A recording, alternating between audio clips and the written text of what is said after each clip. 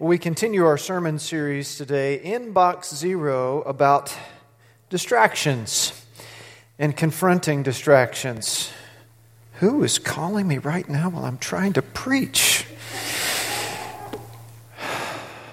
My desire today is that we focus on, what is that person doing out there in the hallway? It's time to sit down.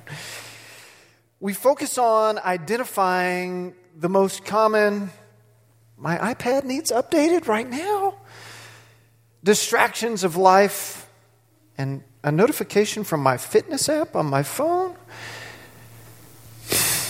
I'm sorry. To see what God has called us to and how He desires us to live. Now, obviously, I just gave a few silly examples of things that can distract us, but can I get an amen? You ever been distracted by those things before? Yeah. Sometimes the distractions in our life are necessary. Our children need our attention. A coworker needs assistance. Something that burdens our heart so much we know it's the Holy Spirit and we've got to stop everything else and pray. But other times, it's just noise, right? It's a social media something. It's a notification on our phone for something that's really not that important and can wait. And there's stuff like that fills up this modern world that distracts us. And so when we consider this idea of inbox zero, it's not so much the technology or our email that we're talking about. You can Google that or go to YouTube and learn about that, right? But it's what's behind it for us. And how we think about our priorities in life that are based on our values and principles and our mission. And so today, as we talk about confronting distractions, it's built on our lesson from last week, which was about adjusting our priorities. And the number one way you do that, of course, is through God's Word. Engaging the Bible day in, day out, through reading it or through hearing it. As you meditate on it, memorize it, pray about it, put it to practice in your life, that changes your life. Next week, we're going to talk about managing money, and in 2 weeks, we're going to talk about taming time. Good luck with that one, right, Pastor Aaron? So, the whole idea is about how the Bible informs our life, and how the Bible changes our hearts, and therefore changes our minds, and therefore changes the way we live our lives in the midst of this modern world with so many voices trying to gather our attention. Our scripture memory verse for the month highlights this for us. And if there's only one thing you might memorize or remember about this sermon series, if you could memorize this verse and put it into practice in your life, it could change everything for you, really, the put it into practice part. But let's say it together. Matthew 6:33. But seek first His kingdom and His righteousness, and all these things will be given to you as well. Matthew 6:33. Pray with me. God our Father, that's so easy to say, but it's not always to do. We have so many things that compete for our time in our work life, in our home life, our personal life, and every other aspect of this thing we call life. And Father, we pray that today, one more time, as we open your word, that you'd speak to us through your word. And that even though I have 4 points and a whole lot of things I'm going to say, it might just be one point or one phrase or one sentence I say that I need or that anybody else hearing me needs. And we pray, Father, that we'd hear it clearly by your Holy Spirit, and we'd seek to confess, repent, obey, change, whatever you call us to do. It's in Jesus' name we pray. Amen. Well, hopefully you've got your sermon outlines there with you, and you can get that again through our website, the bulletin page, or through the YouVersion app on your phone or your iPad, even though it can be a distraction. But that YouVersion app on the events page there. And your first point on your outline is not really a point, but a summary statement. That our distractions are deeper than our responsibilities and the voices seeking our attention, because our distractions arise from our heart. It's not just these things that happen around us on the outside that are drawing our attention and try to keep us from being who God has created us to be, called us to be. But it is what's going on in our heart that governs our behavior. The principles that guide us, the values that determine our steps, the mission that governs our use of time, these things arise from deep within our hearts, and then we make a decision of our mind and an act of our will on how we're going to live. So since we're talking about distractions today, I've got 4 other D's for us, so maybe you'll remember that, distractions and 4 other D's. And those D's, as you see them on your outline, are desires that we're going to find out are at war within us, disorder of my mind, as in my flesh and in my sinfulness, delivered by Jesus. And the 4th point is that we can actually get to where we're discerning of God's will. That no matter the distractions we start with, there is hope for us, friends. And there's a happy ending to the sermon I'm ready to preach for us today. So the first point on your outline are the desires that are at war within my heart. And if you haven't already, open your Bibles to James chapter 4, verses 1 through 10. James chapter 4, verses 1 through 10. And we're going to do things a little differently today. It's a topical sermon, and I'm going to spend more time reading the Scripture, less time explaining it, as we seek to apply it to our lives. James 4, verse 1 in my NIV. It says, "What causes fights and quarrels among you?" Hey, I'd like to know that. "Don't they come from the desires that battle within you?" Okay, James, you're getting a little personal there. But is he right? He is. You want something, but you don't get it. You kill and covet, but you cannot have what you want. You quarrel and fight, you do not have. We'll get there in a minute. James is writing to us under the inspiration of the Holy Spirit and saying that by nature we are selfish, by nature we're sinful, by nature we want what we want, and we don't really care what others think, and then we get frustrated or we get angry because we don't get what we want. Fill in the blank, whatever it is you want. It may not be a thing, it might be an action, it might be someone else's motive. But what does he say? You do not have because you do not ask God. James hits the very root of who we are, that we're going to do it for ourselves.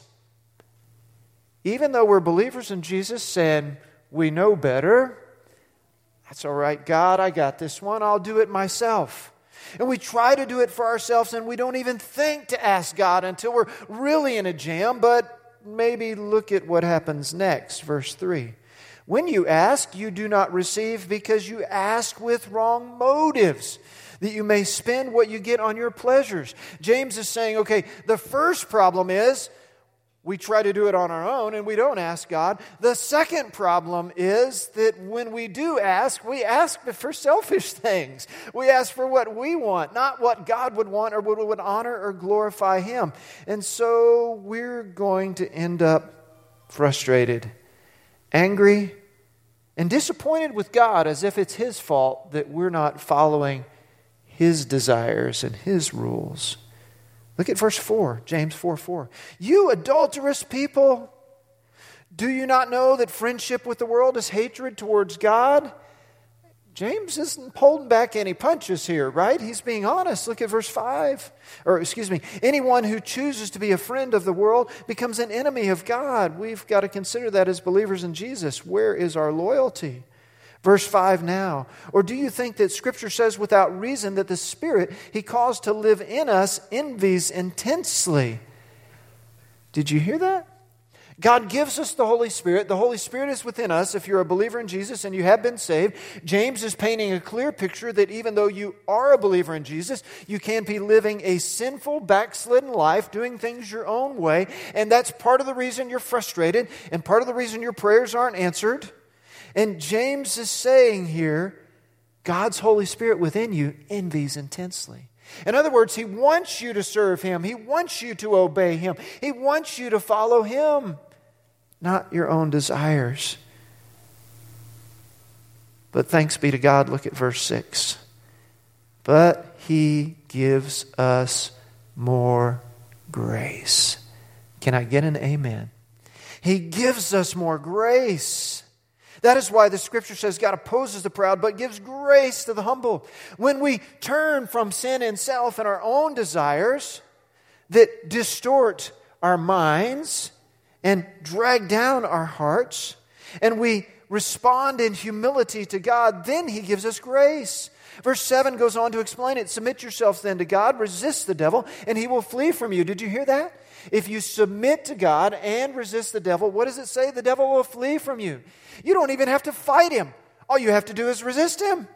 You simply have to say, okay, devil, in the name of Jesus, I am resisting you. You're tempting me to be selfish. You're tempting me to be sinful. You're tempting me to do something that will please only me instead of serve God and follow His priorities and plans for my life. And I'm resisting you, devil. And what does Scripture say? The devil will flee from you. Go on. Verse 8, come near to God, and He will come near to you. Wash your hands, you sinners, and purify your hearts, you double-minded. Grieve, mourn, and wail. This is what you do with your sin. Change your laughter to mourning and your joy to gloom. Humble yourself before the Lord, and He will lift you up. There are desires at work within my heart, and desires that seek to keep me from God. And how do I deal with them? By humbling myself before God. You've got two questions there to apply this. And the first one is, what causes conflict within me and others? Those desires, right? That are naturally selfish and sinful. Your second question asks, what can I do to combat such desires? That second question, what can I do to combat such desires? Well, be humble. Seek God to work within you. Surrender your stubbornness, surrender your selfishness, surrender your sinfulness. Confess and repent. We move on to our second major point on your outline. Your second major point in your outline, we talked about the desires at war that control your mind. The second point is a second Scripture passage. That's disorder in my mind. So you're in James. Turn to the left in your Bibles to Romans chapter 7. Romans chapter 7, verses 18 through 25. Paul paints a challenging to hear picture for us of what our sinfulness is like. He says, I know that nothing good lives in me, that is, in my sinful nature. All of us were born sinful. And even though as a child you may not have done anything terrible, you still had a sin nature. And you know if you lived into adulthood, well, if you're listening to me, you did. Excuse me. You know as an adult that sinful nature is still at war within you. Look at what Paul says going on there. For I have the desire to do what is good, but I cannot carry it out. For what I do is not the good I want to do. No, the evil I do not want to do. This I keep on doing. Paul's saying, I keep sinning and I can't help it. Aren't you glad to know that the Apostle Paul is just like you and me? That he wasn't perfect, that he had an ongoing struggle with the sinful nature in his life. Verse 20, now if I do what I do not want to do, but it is sin living in me that does it. Paul gives us an explanation for why these things happen. Verse 21, so I find this law at work. When I want to do good, evil is right there with me. Thank you, Paul, I'm there with you. For in my inner being I delight in God's law, but I see another law at work in the members of my body, waging war against the law of my mind and making me a prisoner of the law of sin at work within my members. Paul is painting a picture of an ongoing struggle of a follower of Jesus who still has a sin nature that's not been completely taken away or sanctified, that causes him to struggle. Go on there. Verse 24, what a wretched man I am. Who will rescue me from this body of death? Your first question there asks, what is my natural spiritual state? You can use your own words. You can use the words of Paul. It's pretty scary to consider what my natural spiritual state is. Sinfulness, selfishness. And because of that, I have a disordered mind. But your second question is, who can rescue me from this mess? Who can rescue me from this mess? If that's my natural spiritual state, who can rescue me from that? Verse 25, thanks be to God through our Lord Jesus Christ. So then, I myself in my mind am a slave to God's law, but in the sinful nature a slave to the law of sin. Who rescues me? Jesus. Jesus rescues me. When I think about my divided heart, my divided mind that's disordered, who can help change that for me? Jesus. Only Jesus can purify me. Only Jesus can set me free. Only Jesus can carry me through. Only Jesus can order my mind. Only Jesus can change my heart. We had the desires at war. We have disorder in our mind. Now let's get to our third D. Your third D on your outline is delivered by Jesus. Paul just told us that in verse 25. And we go on reading in that passage of Scripture now in chapter 8, verses 1 through 4. Chapter 8, verses 1 through 4 says, therefore there is now no condemnation for those who are in Christ Jesus. As a believer in Jesus, you are put into the body of Christ Jesus. Because through Christ Jesus, the law of the Spirit of life has set me free from the law of sin. Even though you still struggle with a sinful nature, you have Christ's nature in you, and you are in the body of Christ as a believer, and you're set free from that law of sin. Verse 3, for what the law was powerless to do, in that it was weakened by the sinful nature, God did by sending His own Son in the likeness of a sinful man to be a sin offering. And so He condemned sin in sinful man. What the law was powerless to do. When I look around our world today, and all the upheaval and all the protest, and people calling for change and people calling for new laws, I would agree with them. There are points and times and places in our cities, states, nation, where there needs to be new laws. But when it comes to something like racism, which is a sin, and a response of a sinful heart, you can't change that with a law, can you? You cannot legislate a change of heart. What we need is revival. What we need is Jesus. Only Jesus is going to ultimately change the evil wickedness of our hearts, whether it's racism or any number of other sins. Your question there asks, who sets me free? Who sets me free? And how should I live once I'm freed? I didn't get to verse 4. It says, in order that the righteous requirements of the law might be fully met in us, who do not live according to the sinful nature, but according to the Spirit. That because of Christ in me, I have the hope of glory. And because of the Holy Spirit in me, I can live a different life. A life changed, delivered by my Savior, Jesus.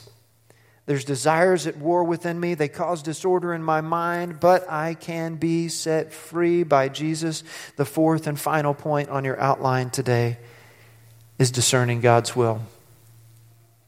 We already heard about humility once from James, but if you would turn back to James chapter 3 at this point in time. James gives us again this picture of humility and how humility makes the difference for the follower of Jesus. Not only have we humbled ourselves and said, Jesus, I can't do this on my own, and Jesus, I'm sinful, I need to confess these things to you, I need to repent and turn from these things, but we say that I'm humble before you to continue to live your life in me. James chapter 3, verse 13. Who is wise and understanding among you? All right, rhetorical question. Are you wise? Are you understanding? Let's see. Let him show it by his good life, by deeds done in humility that comes from wisdom. Remember, I've talked about before the sweet spot between wisdom and humility.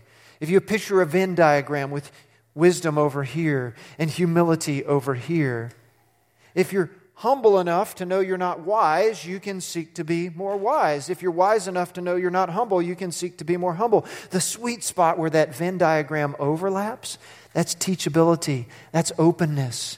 James ties those two things together right here. And he says, let him show it by his good life done in humility that comes from wisdom. Verse 14. But if you harbor bitter envy and selfish ambition in your hearts, do not boast about it or deny the truth. Such wisdom does not come down from heaven, but is earthly, unspiritual, of the devil. For where you have envy and selfish ambition, there you find disorder and every evil practice. He's saying it again.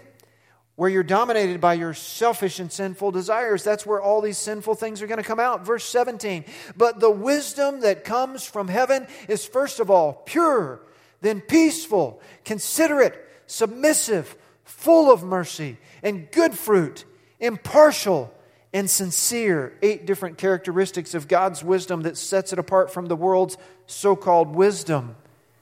Peacemakers who sow in peace raise a harvest of righteousness.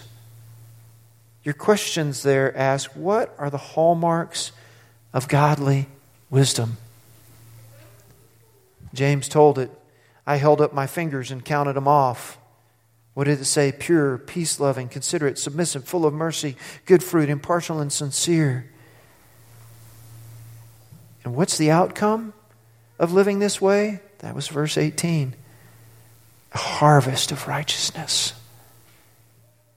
God desires you and I, in the midst of a world that's crazy and in the midst of a place that fills up our inboxes daily and notifications more than we can count or care to count, and we're like, delete, delete, delete, delete, delete. With a heart that is governed by the Holy Spirit and a mind that is ordered by the Holy Spirit to live a life that pleases Jesus. Let's pray. Father, that is my prayer, that each of us would develop that habit of engaging Scripture every day through hearing it or reading it, that it might change our minds and our hearts and our very lives. So God our Father, whatever it is we need to confess or surrender today, we bring that to you. We are your children, and we need Jesus. Thank you, Father, that we can come together online and in this place. But most of all, Father, would we submit ourselves humbly to you. It's in Jesus' name we pray. Amen.